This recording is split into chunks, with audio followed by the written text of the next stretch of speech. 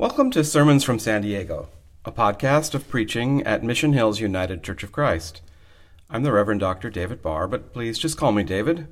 I invite you to listen and come along as we try to follow the teachings of Jesus and the wisdom of Scripture to build a world that is open, inclusive, just, and compassionate. And now for this week's sermon. So some Bible texts change us when we hear them at just the right time and shape us to the core. I'll never forget one morning, one late night, I came home from work, it was college, and I was very distressed. Probably midnight, but before going to bed, I read this text, and it changed my life. I had been struggling with coming out, and these words provided me the reassurance I needed. It was in a moment of recognition. I knew what I had to do, and it's been one of my favorite verses ever since. It's a passage, Psalm 139. O Lord, you have searched me and known me. You know when I sit down and when I rise up. You discern my thoughts from far away. You search out my path and my lying down, and are acquainted with all my ways. Even before a word is on my tongue, O Lord, you know it completely. You hem me in, behind and before, and lay your hand upon me. Such knowledge is too wonderful for me. It is so high that I cannot attain it. Where can I go from your spirit? Where can I flee from your presence? For it was you who formed my inward parts. You knit me together in my mother's womb. I praise you, for I am fearfully and wonderfully made. Wonderful are your works that I know very well. So this past week, I tried to compile a list of my 10 favorite Bible passages, 10 texts that have shaped my life and faith. It was a real challenge, because I could only get it down to 104, and then after our discussion at Lunch Lectionary, I had to change it to 106. But perhaps I could find, among all those texts, 10 top themes in the Bible. And so this is what I came up with. And your list will likely be somewhat different. But theme number 1, it all starts with this. Life is a gift from our Creator, and God is the source of our very breath. One of my favorite verses in the Bible is Genesis 2, 7-8. The Lord God formed the human from the topsoil of the fertile land and blew life's breath into their nostrils, and the human came to life. Well, then, skipping all the way to the great escape from Egypt, which we've been following, we've been learning how God provided the law as training for freedom that emphasize our relationship with God and how we are to treat our neighbors.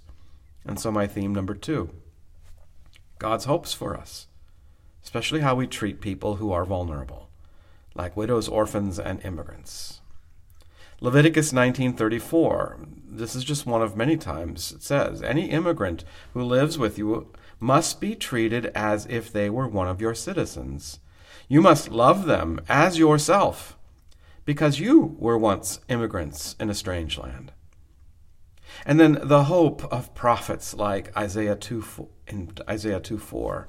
They will beat their swords into plowshares and their spears into pruning hooks. Nation will not take up sword against nation.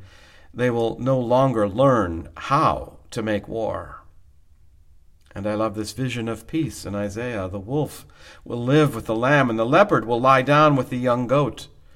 The calf and the young lion will feed together, and a little child will lead them. They won't hurt or destroy on my holy mountain anymore. And of course, a favorite for many, Micah 6:8. O mortal, what does the Lord require of you but to do justice, love kindness, and walk humbly with your God? And so theme number 3 is how God calls each of us to answer, or not. We've known a lot about Moses reluctantly saying yes, but One of my absolute favorites is 1 Samuel 3. As he slept, the boy Samuel kept hearing his name called. 3 times he woke up Eli, who finally told him, "When you hear the voice again, it's God calling. And you shall reply, 'Speak, for your servant is listening.'" And he did. Or as in Isaiah 6:8, "Here I am, send me." Now Esther is a great one. Faced with the totally improbable opportunity to save their people, her uncle said, "Maybe you were made queen for just such a time as this." Great line. And it's true, she was. But I also like Jonah. Jonah 1:1-3. The Lord called to Jonah, "Get up and go to Nineveh and warn them, for their evil has come to my attention." So Jonah got up and fled in the opposite direction. So another recurring theme in the Bible is encouragement, reassurance for the weary. So theme number 4, when we feel low and afraid, God provides strength, comfort, and inspiration and hope. God may have repeatedly gotten really, really frustrated with humanity, but God never stopped loving. Isaiah 43, "But now, says the Lord, the one who created you, Jacob, the one who formed you, Israel, don't fear, for I have redeemed you. I have called you by name, and you are mine. When you pass through the waters, I will be with you. When through the rivers, they won't sweep over you. When you walk through the fire, you won't be scorched, and the flames won't burn you. I am the Lord your God, the Holy One of Israel, your Savior. Because you are precious in my eyes, you are honored, and I love you." The Psalms are full of encouragement and anger, but one of my favorites is, "Be still and know that I am God," from Psalm 46.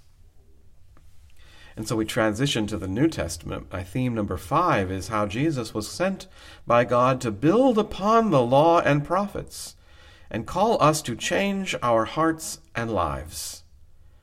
Jesus offered his life as a model of sacrificial love for all. He invites all of us to the kingdom of God, the image of a feast that includes anyone who has ever been or felt like an outcast. It's a vision of a world shaped by love and equity among the poor and rich. And for some reason, that really upset religious people then and now. So in Mark 2, many tax collectors and sinners were eating with Jesus and his disciples. Indeed, many had become his followers. When some of the legal experts from among the Pharisees saw that he was eating with sinners and tax collectors, they asked his disciples, "Why is he eating with sinners and tax collectors?" But in John 8:7, he said, "Whoever hasn't sinned should throw the first stone." So who was Jesus? Theme 6. He was perfectly ordinary. He got tired, irritated, hungry, and needed to be left alone. And yet, perhaps the most amazing thing about him, he always found a way to show compassion and offer a path to forgiveness when our actions hurt other people or ourselves.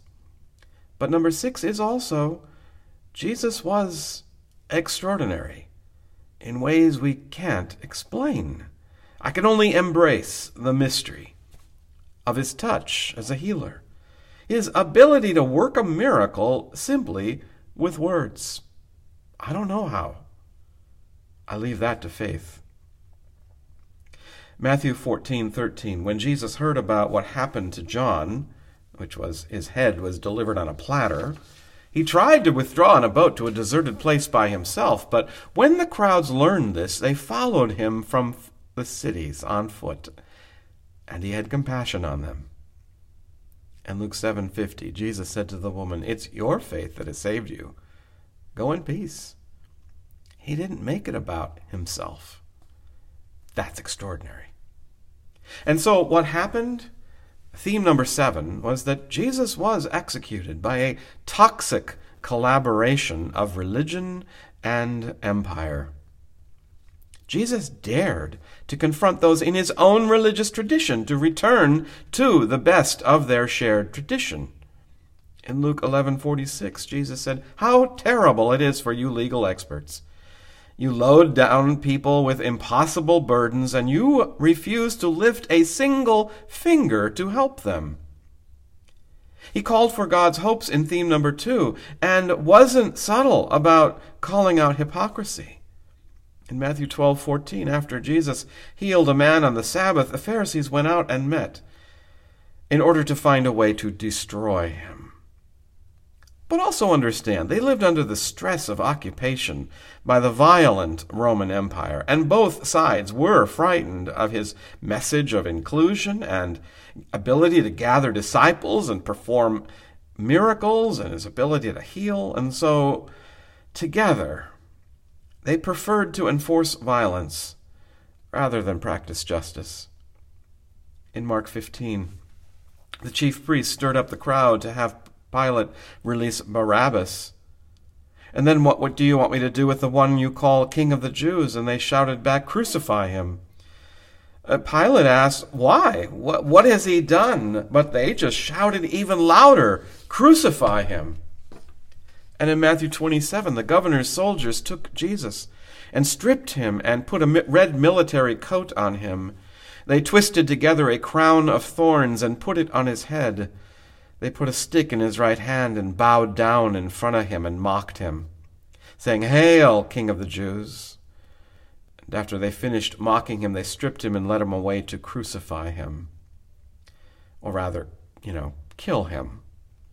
Or, to be more exact, to execute him.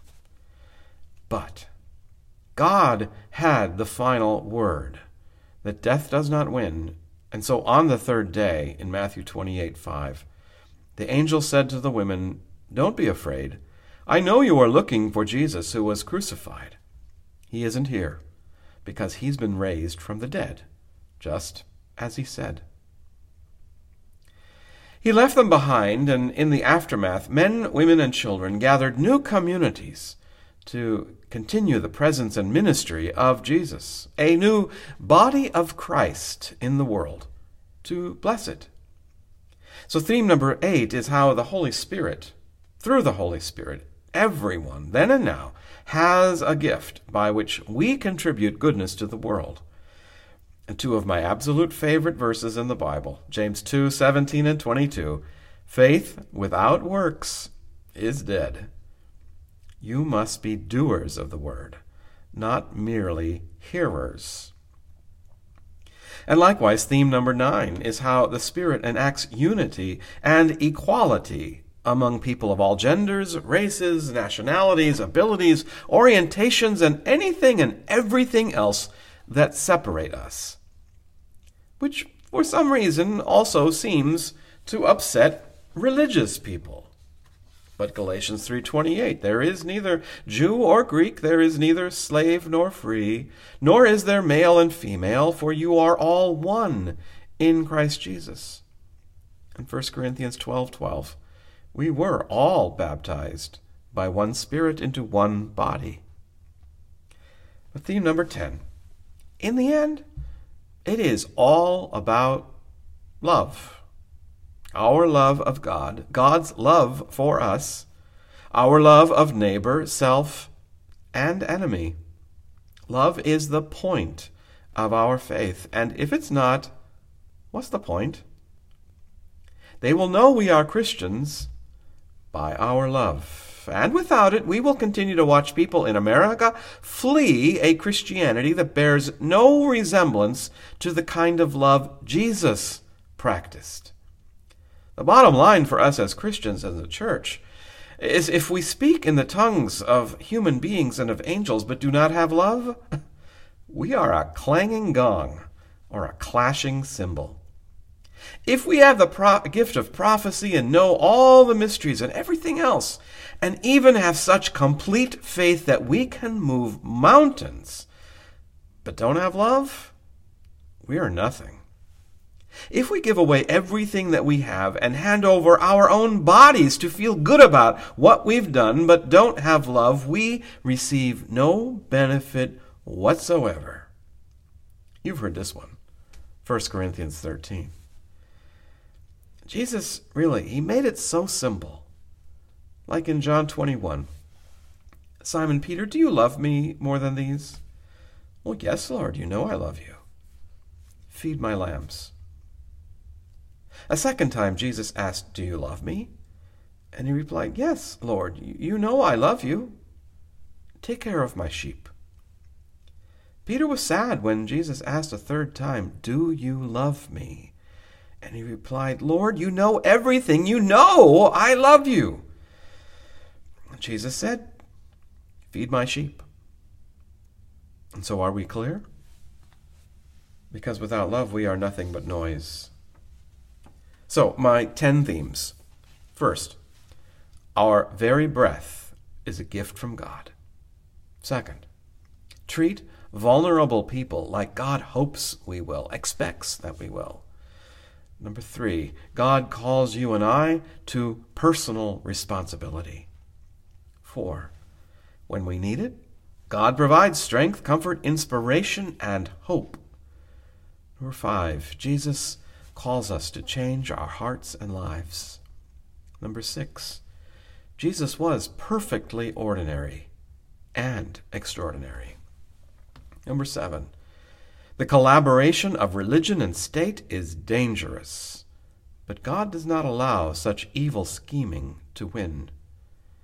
Number 8, the church exists to bless the world with gifts the Spirit gives to each one of us. Number 9, the Spirit establishes equality in the church even when that isn't experienced in the world. And number 10, the point of it all is love, and without love, what's the point? And whenever necessary, then, to return to theme number 5, which is Jesus calls us to change our hearts and lives. So what are your 10 favorite verses, or what 10 themes from the Bible shape your life? It was a lot of work, but it was really meaningful to sit down and try.